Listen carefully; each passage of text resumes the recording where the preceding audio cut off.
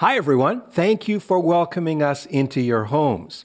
We are continuing on in our series that we've entitled Change Before You Have to. It's really about the story of Elisha, the prophet of God. When you think about it, 1st and 2nd Kings are written to the children of Israel while they're in exile, while they have been separated from the promised land. They're living in Babylon. They're trying to learn what it means to be the people of God in the midst of a foreign country, in the midst of a group of people that had enslaved them, that were using them as their servants. Really, the children of Israel could be the poster children for not learning to change before they had to, because the whole reason that they were in captivity was because they had failed to change. They had failed to learn the lesson that they were to serve God and to serve Him only. And so here we have the children of God living in a foreign land, underneath the power and the authority of a foreign government, endeavoring to learn again what it really meant to be the people of God. And so we have these lessons that come out of the story of Elisha that help us to understand how we need to live in order to change, in order to be the people of God. So today I want to talk about humility, and humility really helps. Now, I think there are two ways to arrive at humility. I think this is something that God will produce in our lives. So one of two ways. We can be humble, or we can be humbled. And it's much preferable to develop that character in ourselves of humility rather than to be humbled, because to be humbled is never a pleasant experience. Of course, Jesus is our example of humility. And being found in human form, he humbled himself, becoming obedient to the point of death, even death on the cross, from Philippians chapter 2, verse 8. So we know then that Jesus becomes our role model or our example of what it means to be humble. Now, Jesus modeled humility for us, particularly as he rode into Jerusalem on what we celebrate as Palm Sunday. You know the story. He rode into Jerusalem on the back of a donkey, and although he could have come as a conquering king, he came as his humble servant and put aside his authority and his power and his military might. And John chapter 12, verse 14 to 15 says that Jesus found a young donkey and sat on it. As it is written, do not be afraid, daughter of Zion. See, your king is coming, seated on a donkey's colt. And so we remember the humility of Jesus on Palm Sunday. And we see this lesson for the exiles found in 2 Kings chapter 5. And it really is reflecting that principle in the New Testament from 1 Peter chapter 5, verse 6. Humble yourselves, therefore, under God's mighty hand, that he may lift you up in due time.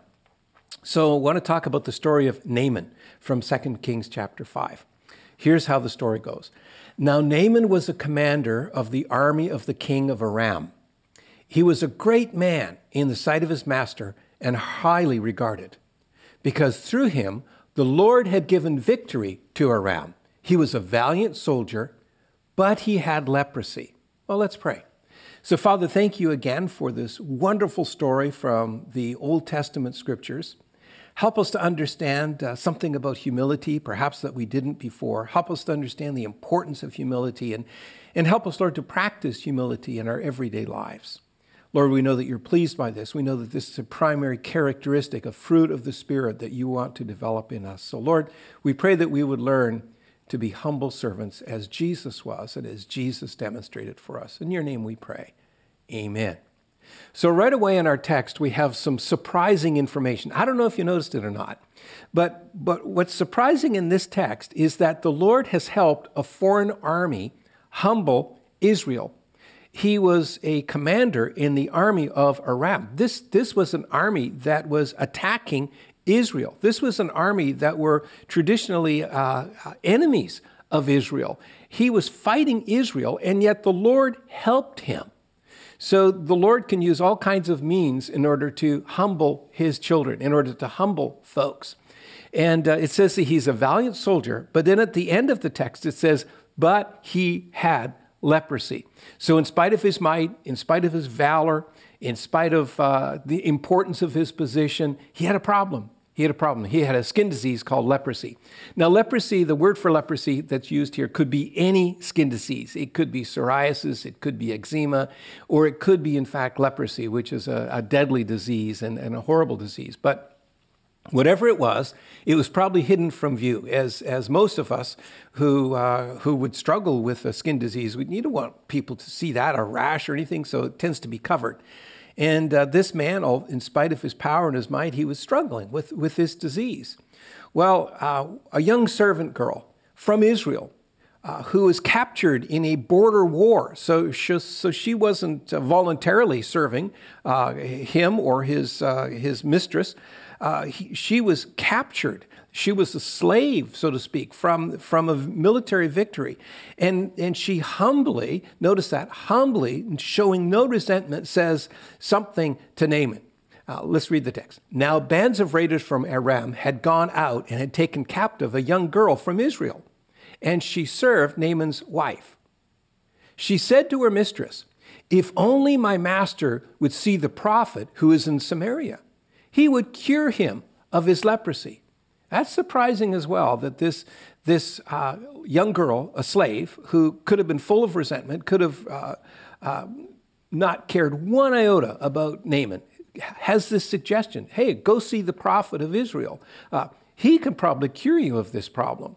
So Naaman then goes to his king and asks for a letter of introduction to the king of Israel, thinking the king might have the power to heal him. And so instead of going directly to the prophet, he does the politically correct thing. After all, there was tension between the king of Israel and the king of Aram, and he says to the king, write a letter to the king, give me an introduction. I'll go there and see what happens. That's in 2 Kings chapter 5, verse 7.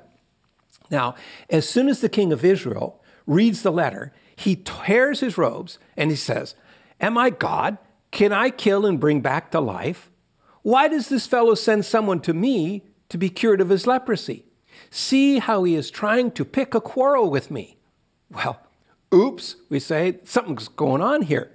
The captive servant girl is more aware of the prophet of God than the king. She shows humility in suggesting the man, Naaman, goes to the prophet. The king shows arrogance.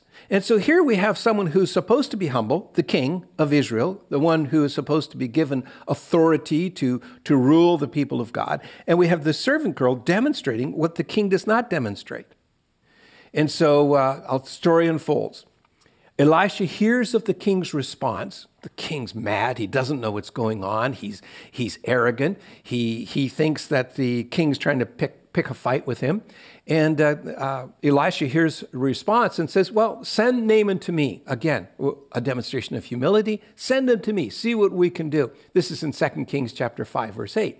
So Naaman went with his horses and chariots and stopped at the door of Elisha's house. Elisha sent a messenger to say to him, "Go wash yourself 7 times in the Jordan, and your flesh will be restored, and you will be cleansed." This is in verses 9 to 10.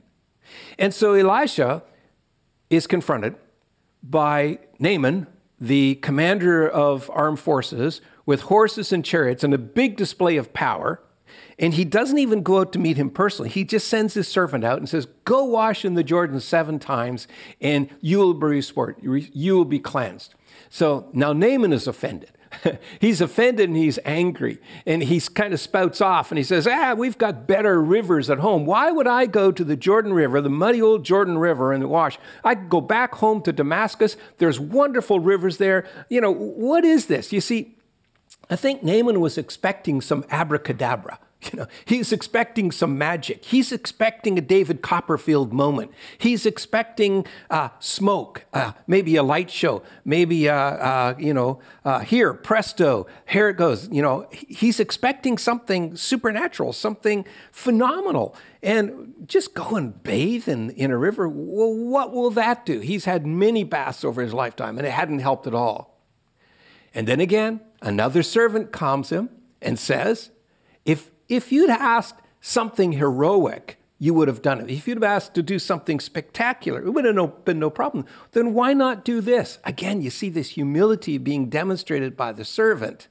And so Naaman says, I guess I can do it. And so he goes and he humbles himself and he dips 7 times in the Jordan River, and instantly he's healed, and his skin is like a child's skin. And then he goes back to Elisha and offers a substantial gift to him, right? Wow, amazing. Yahweh, the God of Israel, is truly the one true God who can do anything. But Elisha, showing humility, refuses the gift. He doesn't want anybody to think that it's been his power that's caused this miracle. And he says, no, you can't give me anything. I won't accept any gift. I don't want anybody to think that it was me that caused this miracle, but rather this has been done so that people will know that there is a God in Israel and that I am the prophet of God. I'm the servant of God in Israel.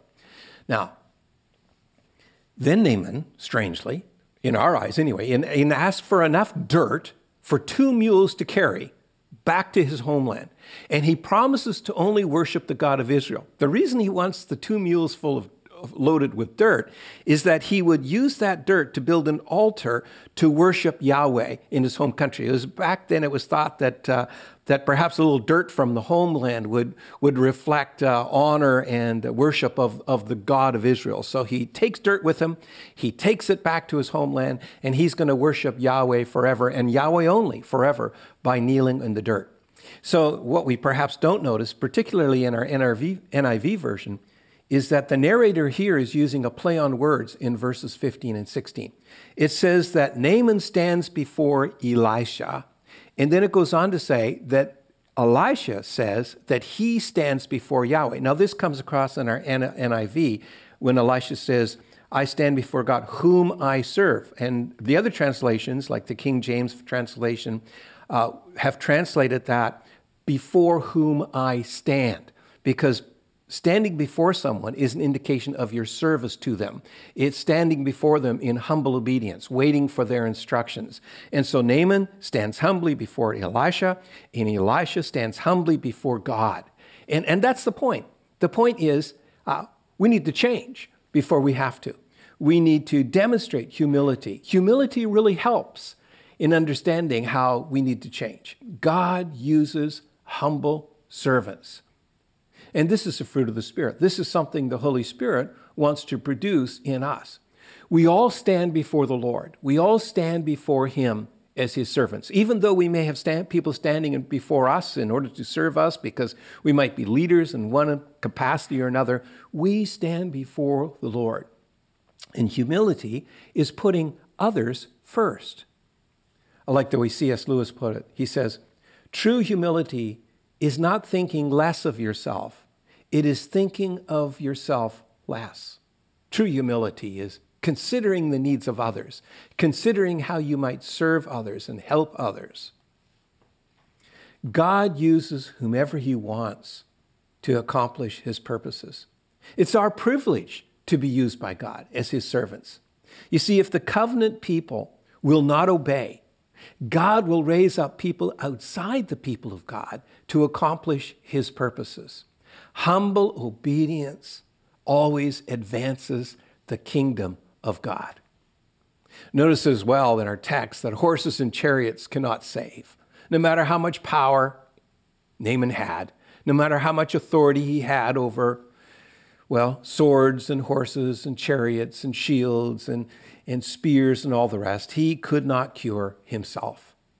But the God of Israel, He does save. And this is a common Old Testament theme, isn't it? Where the horses and chariots and the might of the armies comes up against the power of God. And when that happens, military might versus the power of God, God always wins. Trustful obedience wins every time. Let's pray.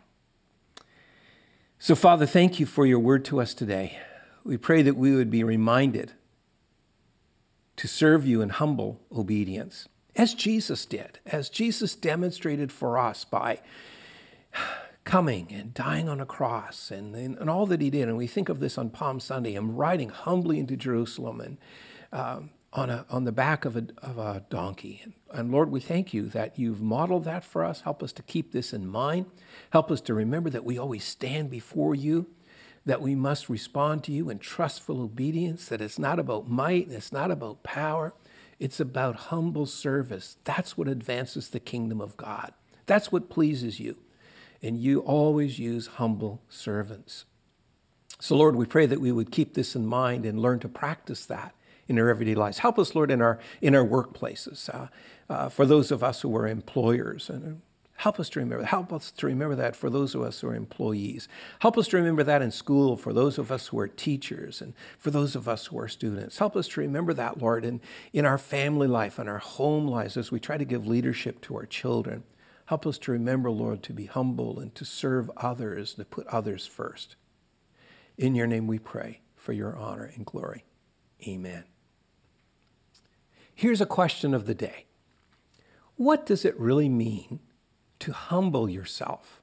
Would you think about that? What does it mean to humble yourself in the sight of God so that he will raise you up? Well, we think about that for a few minutes. We'll play some music in the background, and I'll come back with a concluding comment.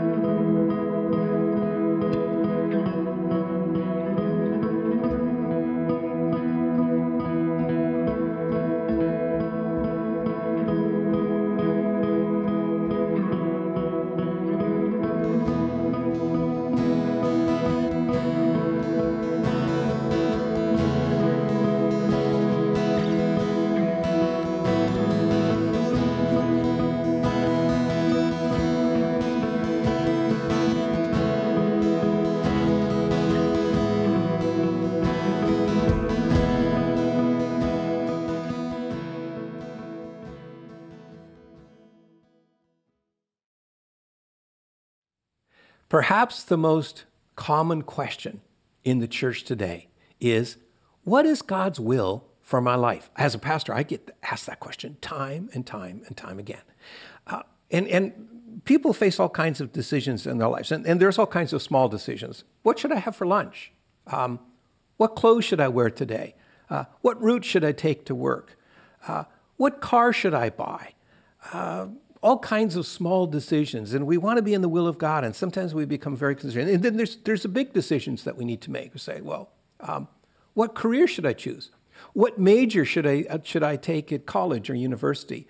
What should be my career? What is God wanting me to do? And we think of these big issues of our lives, and we wonder, what does God want us to do? And we should not operate as if God's will is lost and we have to find it. As if it's out there somewhere and we just have to seek to find this great goal of God for our lives. Rather, God's will is just to humbly follow him step by step today, where he leads. And this is one of the things that comes out of our text. This phenomenal things that happened in our text, this healing of Naaman, it just unfolded step by step. A servant girl, another servant, Elijah, all of those things are just following step by step God's will. So instead of being tied up with what's God's will for my life, well, what about saying, how am I faithful today? How do I respond to what is God doing in my life? This next decision that I make in the next few hours, or in the next day of my life. And if you follow obediently and trustfully and humbly the step by step, surrendering yourself to God's will, then you will ultimately find the will of God for your life. It's not something hidden that you somehow have to have some kind of secret method to unfold. It's just a matter of living step by step by step, following faithfully and humbly after God's direction in your life. Well, Romans chapter 16, verse 26 and 27. But now, as the prophets foretold, and as the eternal God has commanded, this message is made known to all Gentiles everywhere, so that they too might believe and obey him. All glory in the only wise God, through Jesus Christ, forever. Amen. God bless you. Have a great week.